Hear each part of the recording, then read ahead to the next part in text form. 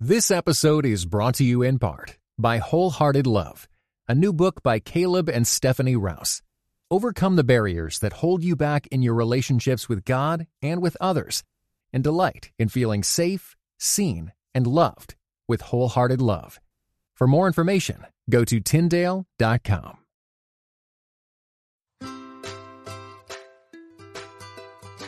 Hey friends, welcome to the Grace Enough podcast. I am your host, Amber Cullum. Each episode, I sit down with a guest to discuss their life journey and how the grace of God has impacted them along the way. After listening to today's episode, I hope you are encouraged that God can use you right now in the midst of your day-to-day life. Yes, it requires daily surrender and trust, but we must remember His grace is enough. Remember the Sabbath day by keeping it holy. 6 days you shall labor and do all your work. But the seventh day is a Sabbath to the Lord your God. Exodus 20, verses 8 through 10a. The next 2 weeks we will talk about what it looks like to practice intentional, planned rest. My family began practicing intentional rest in January. Next week, during episode 69, Sam and I will be sharing what we have learned, how we planned what we do, plus the challenges we have faced. If you or someone you know is curious about how Christians practice Sabbath and why, will you share this episode with Dr. Matthew Sleeth with them via social media, text message, or email? Also, plan to come back next week for episode 68 with Pastor Doug Gamble and episode 69 with me and my husband Sam. Dr. Matthew Sleeth, the author of 24/6, Serve God, Save the Planet, and Reforesting Faith, is on the show today. Dr. Sleeth takes us back to his days as an ER physician and shares how he came to know Jesus in addition to his family's practice of Sabbath.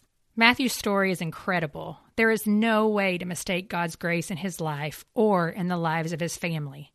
Listen to what Matthew shares about Sabbath keeping. Sabbath keeping is not a condition of getting into heaven. It is not a fundamental for salvation. So Sabbath keeping is not a condition of getting into heaven. It's just a condition that heaven is in if you get there. Friends, did you catch that?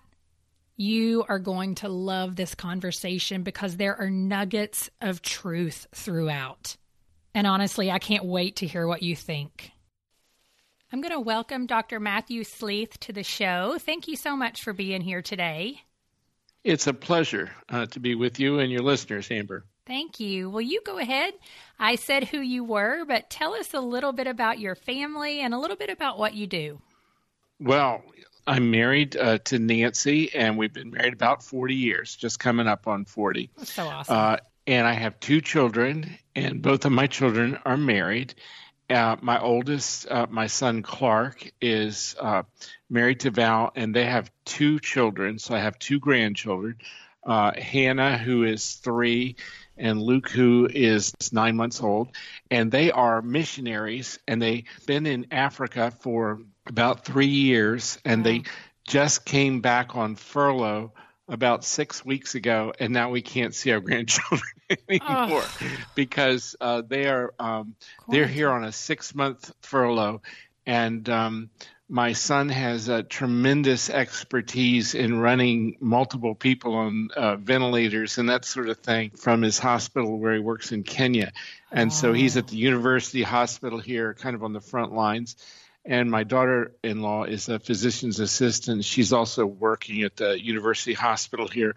So we've been separated from our grandkids. And I know that's trivial compared to what a lot of people are going through now.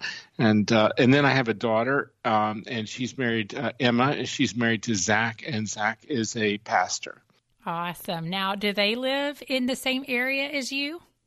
They live in Kentucky also, but almost in Tennessee, and they're moving back to Lexington in a couple of months. So they'll be real close by soon. I bet you're ecstatic about that. I am. We're a very close family, and ideally we'd love to live, in the same block or whatever. Oh, yes. But my kids, at least probably going to be missionaries, the rest of their lives. So it'll be sometimes close and sometimes far away. That's right. Well, and I can't help but ask, with your son and daughter-in-law who are working, are their kids going to childcare every day? How is that working? Well, they work different shifts, and they're not working full time. And then all the medical students have been let off from school, and a number of them volunteered to take care of the children of the docs who are on the front line. I just love hearing stuff like that. Yeah, it's a lovely gift. But before that, if they were both at work, then the grandchildren were with us because we lived just a few blocks away.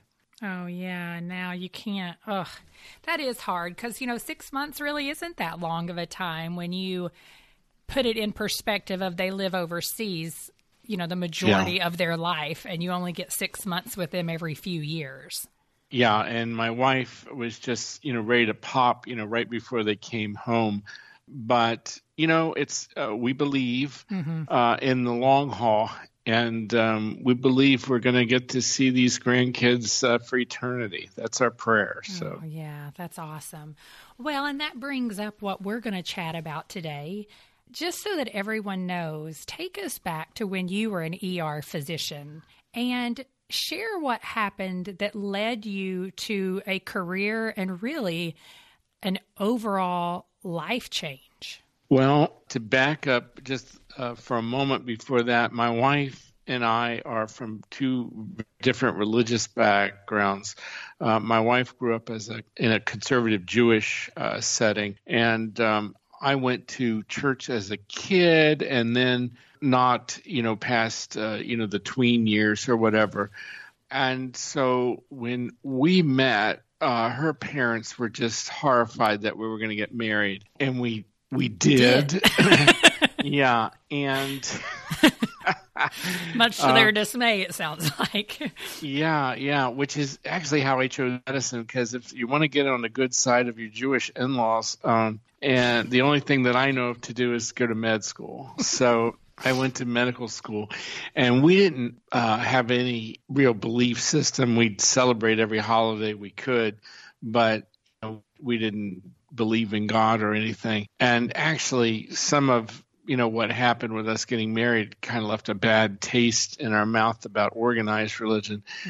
So I went to med school, and we had our two children, and we moved, and we were raising our kids on the coast of Maine. We went through a series of really bad things happening in life, actually, which began with my wife's only brother drowning in front of my kids. Oh, gosh. And I had a patient stalk me for quite a while, and things kind of culminated in what I remember was 9/11 happening.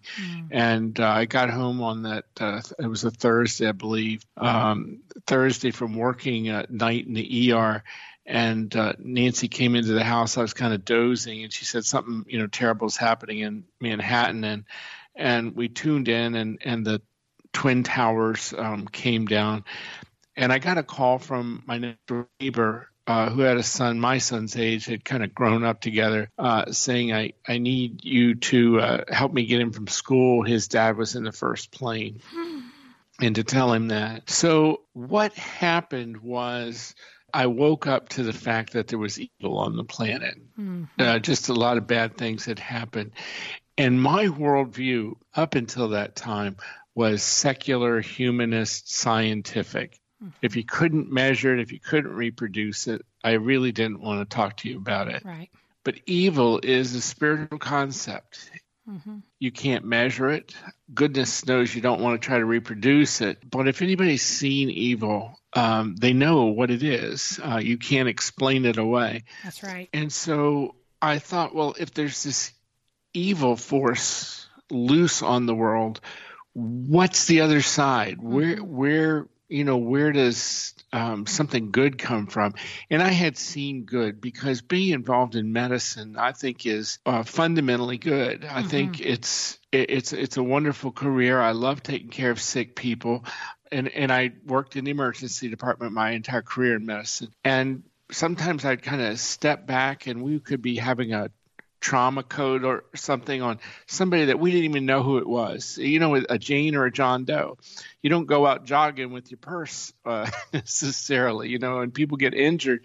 They come into the emergency department. You don't know who they are necessarily. And I'd look and there'd just be, a dozen people throwing everything they had at trying to help. And I said, this is good. Mm-hmm.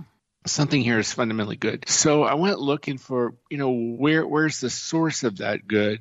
And I read through a number of the world's sacred texts. I read the Ramayana, the Bhagavad Gita, the Quran. And my kind of quest, if you will, culminated by picking up a Bible one day. I never read it. We didn't own one. And I actually took the Bible I picked up. It was in a waiting room. I didn't realize that the Gideons set these things as traps.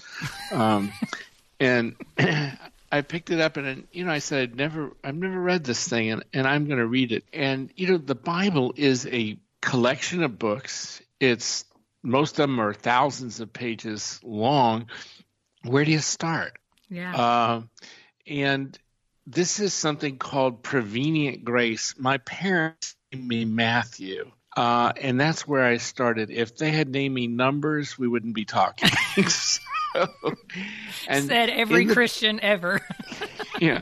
And so in the book of Matthew, I met the Lord. I met Christ, and it just hit me like a alpine hammer in the forehead. Wow. That this person was real and different than anybody else that had ever walked the planet. He's so amazingly human, and then at the same time, amazingly inhuman.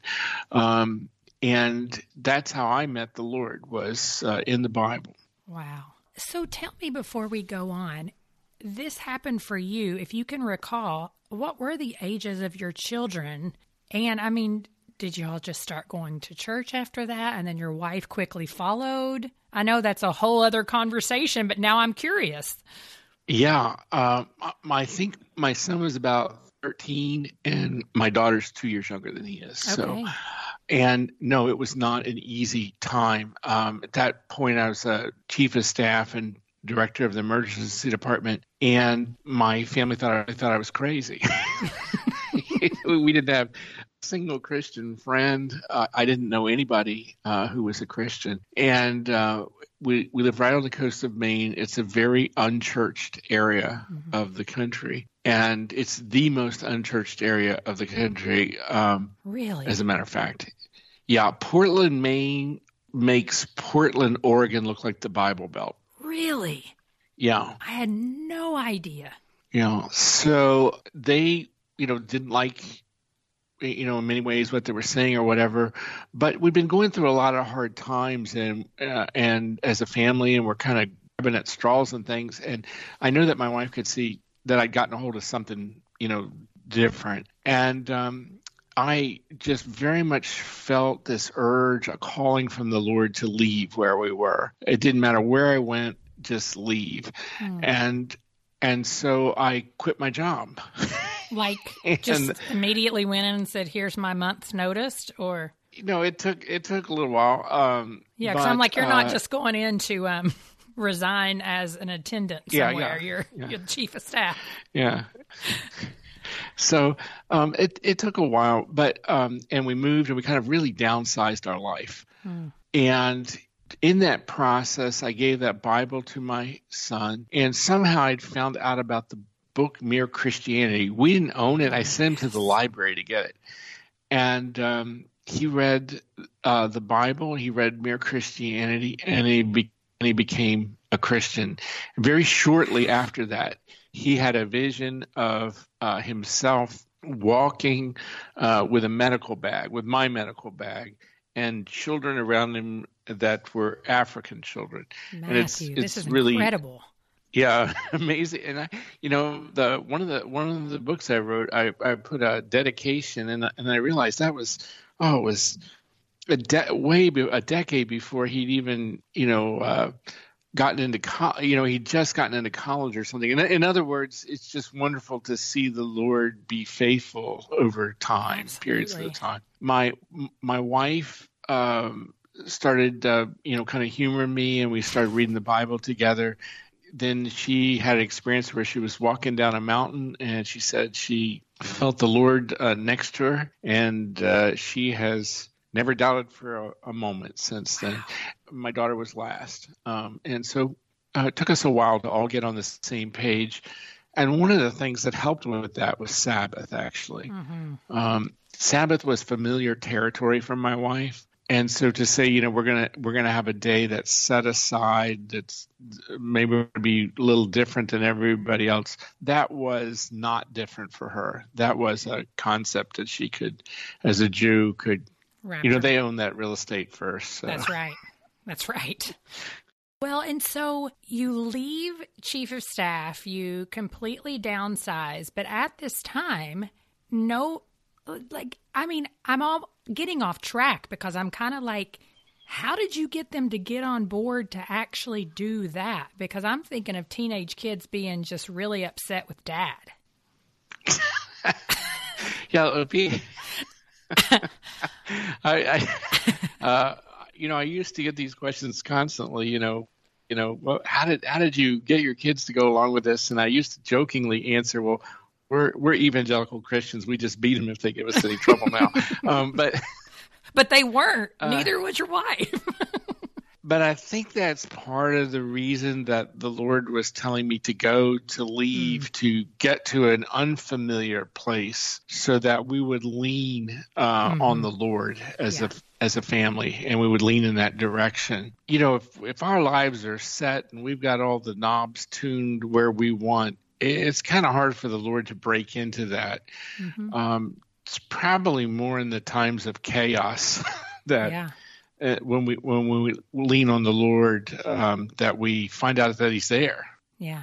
And to me, Sabbath is a real act of trust to begin with, that in 6 days it's going to be okay, and that in doing this extravagant, if you will, throwing one day out of the week away, is actually going to be a matter of redemption, which it is for us. And by the way, I should tell people that my theology, and I know that not everyone shares this, but my theology is that Sabbath keeping is not a condition of getting into heaven. It is not a fundamental for salvation. So Sabbath keeping is not a condition of getting into heaven. It's just a condition that heaven is in if you get there.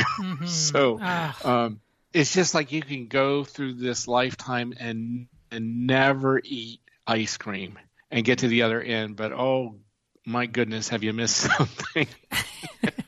If my husband now were on this call, he would be like, yes, that's so true. The love of ice cream. Well, what did you discover when you were reading God's Word about Sabbath? I mean, I feel like as Christians, we know some of the, remember the Sabbath and keep it holy, but what was it about what you read that made you think, I need to put this into my life? Well, it's interesting that in the Old Testament, it's just such a fundamental. It's the first law that God makes that He applies to Himself, and so God rests, and God is holy. Therefore, rest is holy. In the entire book of Genesis, the word holy is only used in application to the Sabbath. And in one of the first patterns I noticed in reading the Bible was the analogs that you always have from Old to New Testament back and forth. And so here you have this thing that's holy and it's rest. And here you have Christ showing up and saying, I'm holy and I'm the Lord of the Sabbath, and I'm here to, give you rest for your souls. And so I think for us Christians, it's how do we take the intent behind this Old Testament law and turn it into a Christian blessing? It's interesting that we live on this side of the veil. The work's been done for our salvation. There's nothing we can do to add to that or subtract or anything like that. And so we don't have to keep any of the 613 Old Testament laws.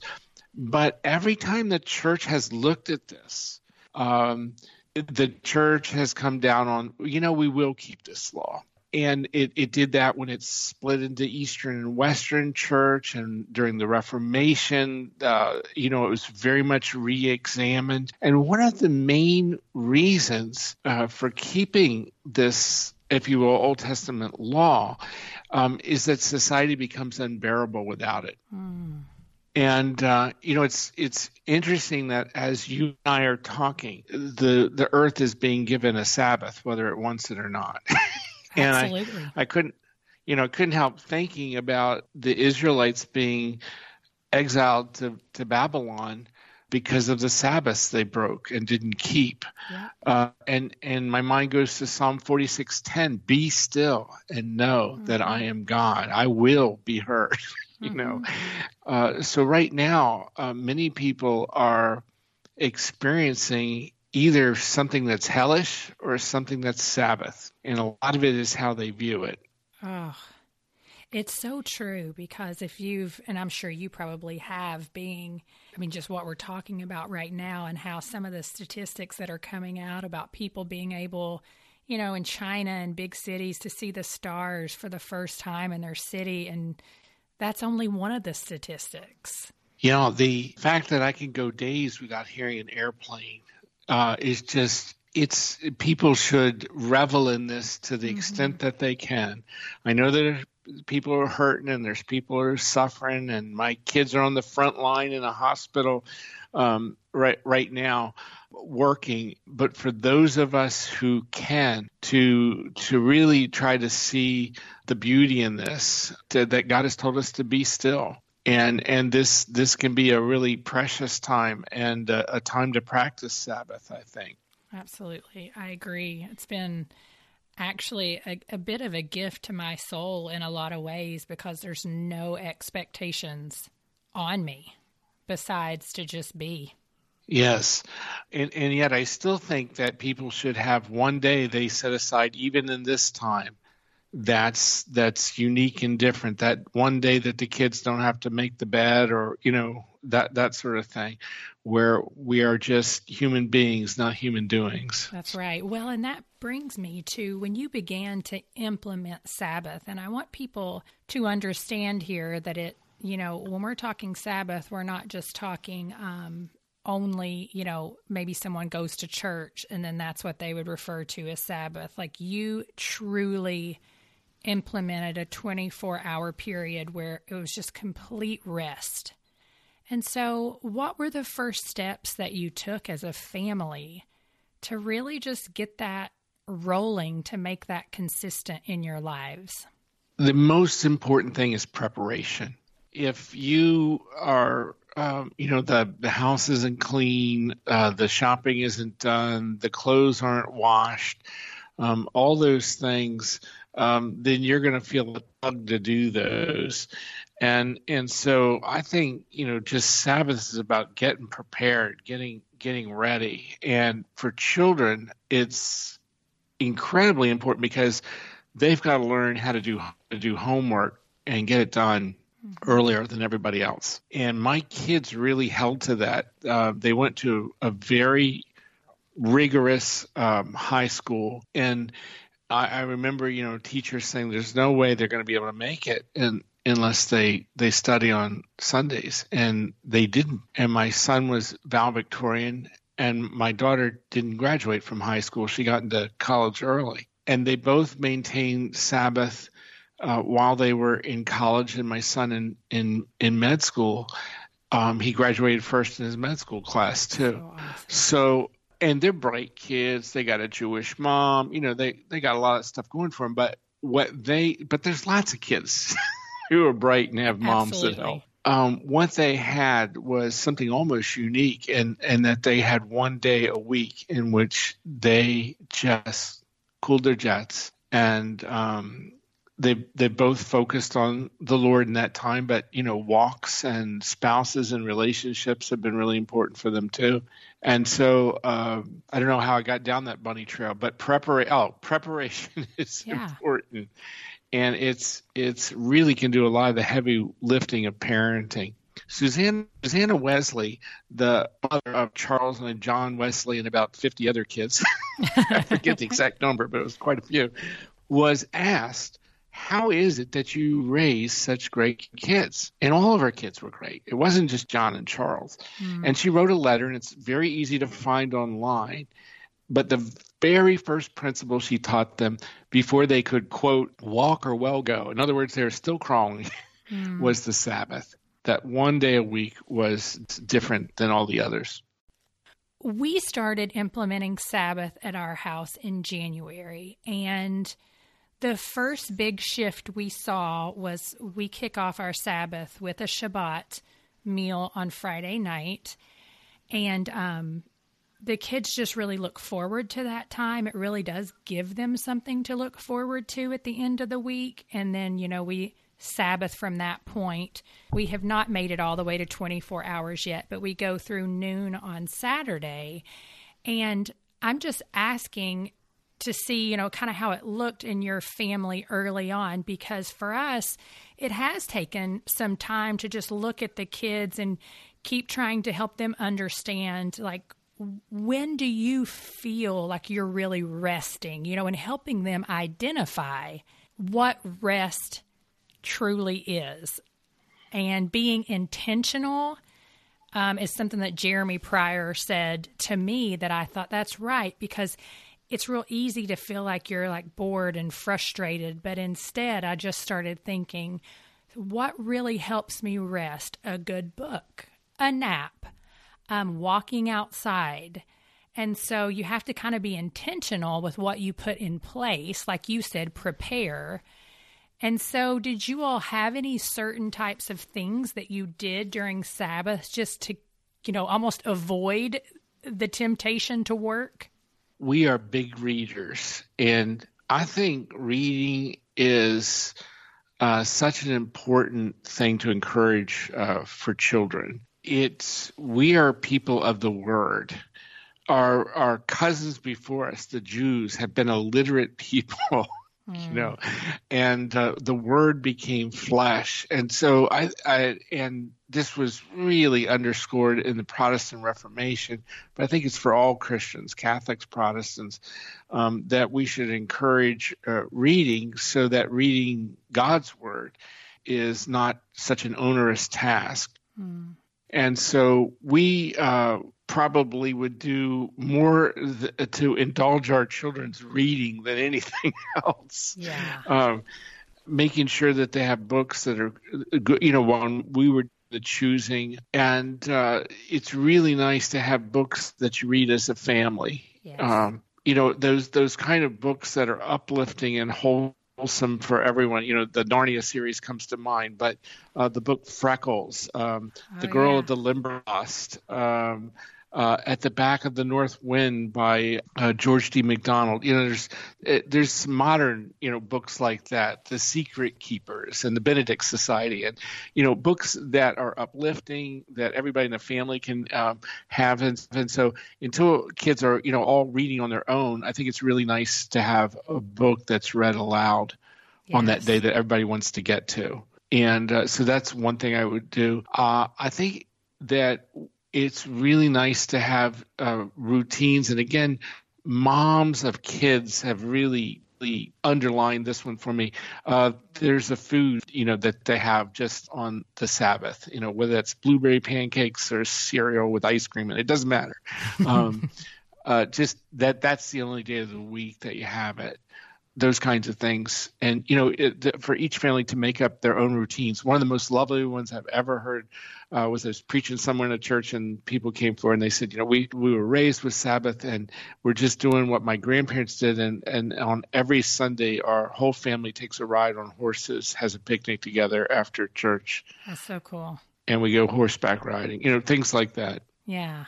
I mean, I would say, like, when I talk about Sabbath now, the most common thing that I hear about intentional Sabbath is, I don't have time to get everything done. So, I use the weekends because I work, or there's just a whole host of things. And honestly, that's the train of thought that I had for years. But in your book, 24/6, you write, rest shows us who God is. He has restraint.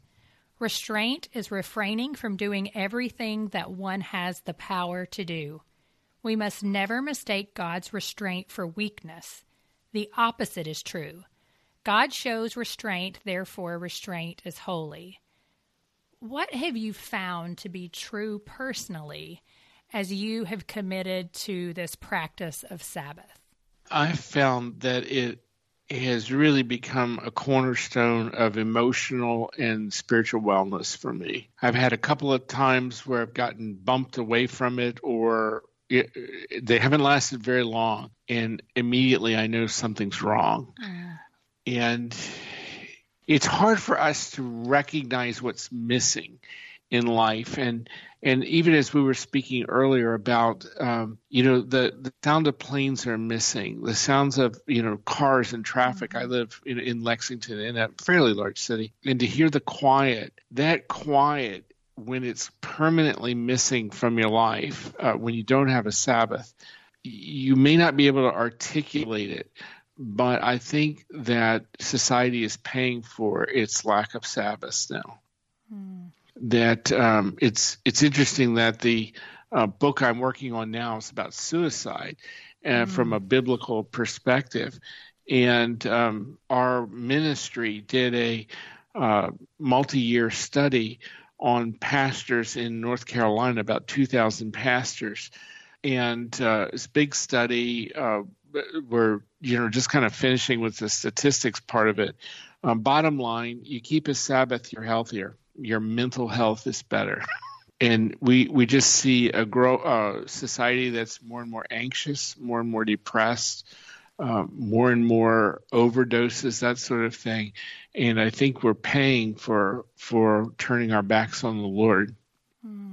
Well, and I think that what I have noticed as I have, as our family has begun implementing Sabbath is, and actually one of our pastors said this at one point, and I didn't quite understand it at the time, but he was saying, when I first started implementing it, it was really hard for me because I felt like I was missing out on some stuff. But now I actually find myself almost feeling sorry for other people because I see the raggedness, I see the exhaustion, I see the lack of rest.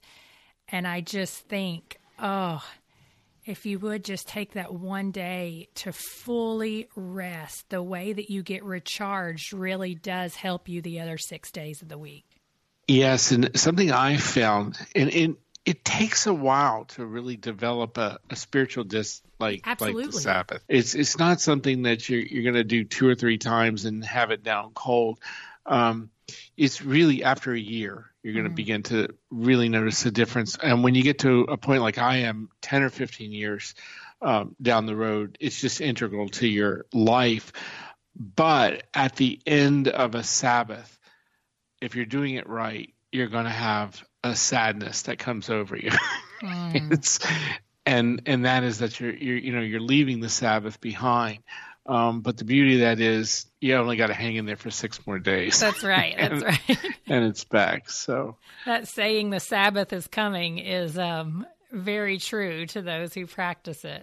As we start to close out the show, I like to ask my guests a couple of questions. And so the first one being, outside of salvation, when is a time in your life where you feel like you really had to cling to the grace of God? Now, I know that's an everyday occurrence, but we have seasons where it really is all we can do to just cling to God's grace. I think the most challenging times or situations for me have been where I have to deal with a Christian who doesn't act like a Christian. And it's given me an insight into the 10 Commandments. We say, thou shalt not take the Lord's name in vain. And we just think about swearing, which the commandment means that, but I think that's only the tip of the iceberg.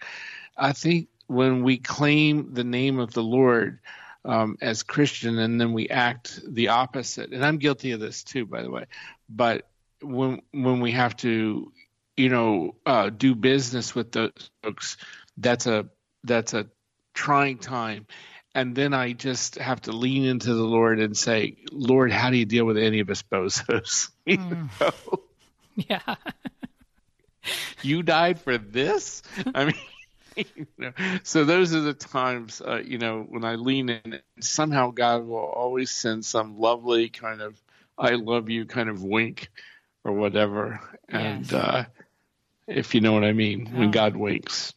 Yeah. Well, I mean, and also how quickly we can be reminded that, well, at least me, that don't forget we're all in need of God's grace for different reasons. And some of those are very visible and some of those are invisible, which for me a lot of times can be, the pride of my own heart that everybody else doesn't always see.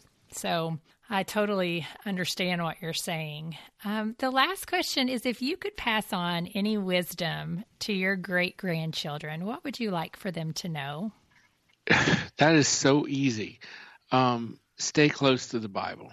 Amen. The closer I stay to Scripture, that doesn't mean I have to read it all, but I'm always chewing on it. I find that in every instance, it has wisdom for me. And the more I study it, the more I realize that it's just a profoundly subtle thing that didn't come from this planet. It came from off this planet. And so I think if you stay close, and then further adjustment to that, if you will, is that the Bible's a big book, and it's just like a tool in a wood shop. I'll use the analogy. It can come out of alignment or square if you've ever used table saws or big miter box or whatever.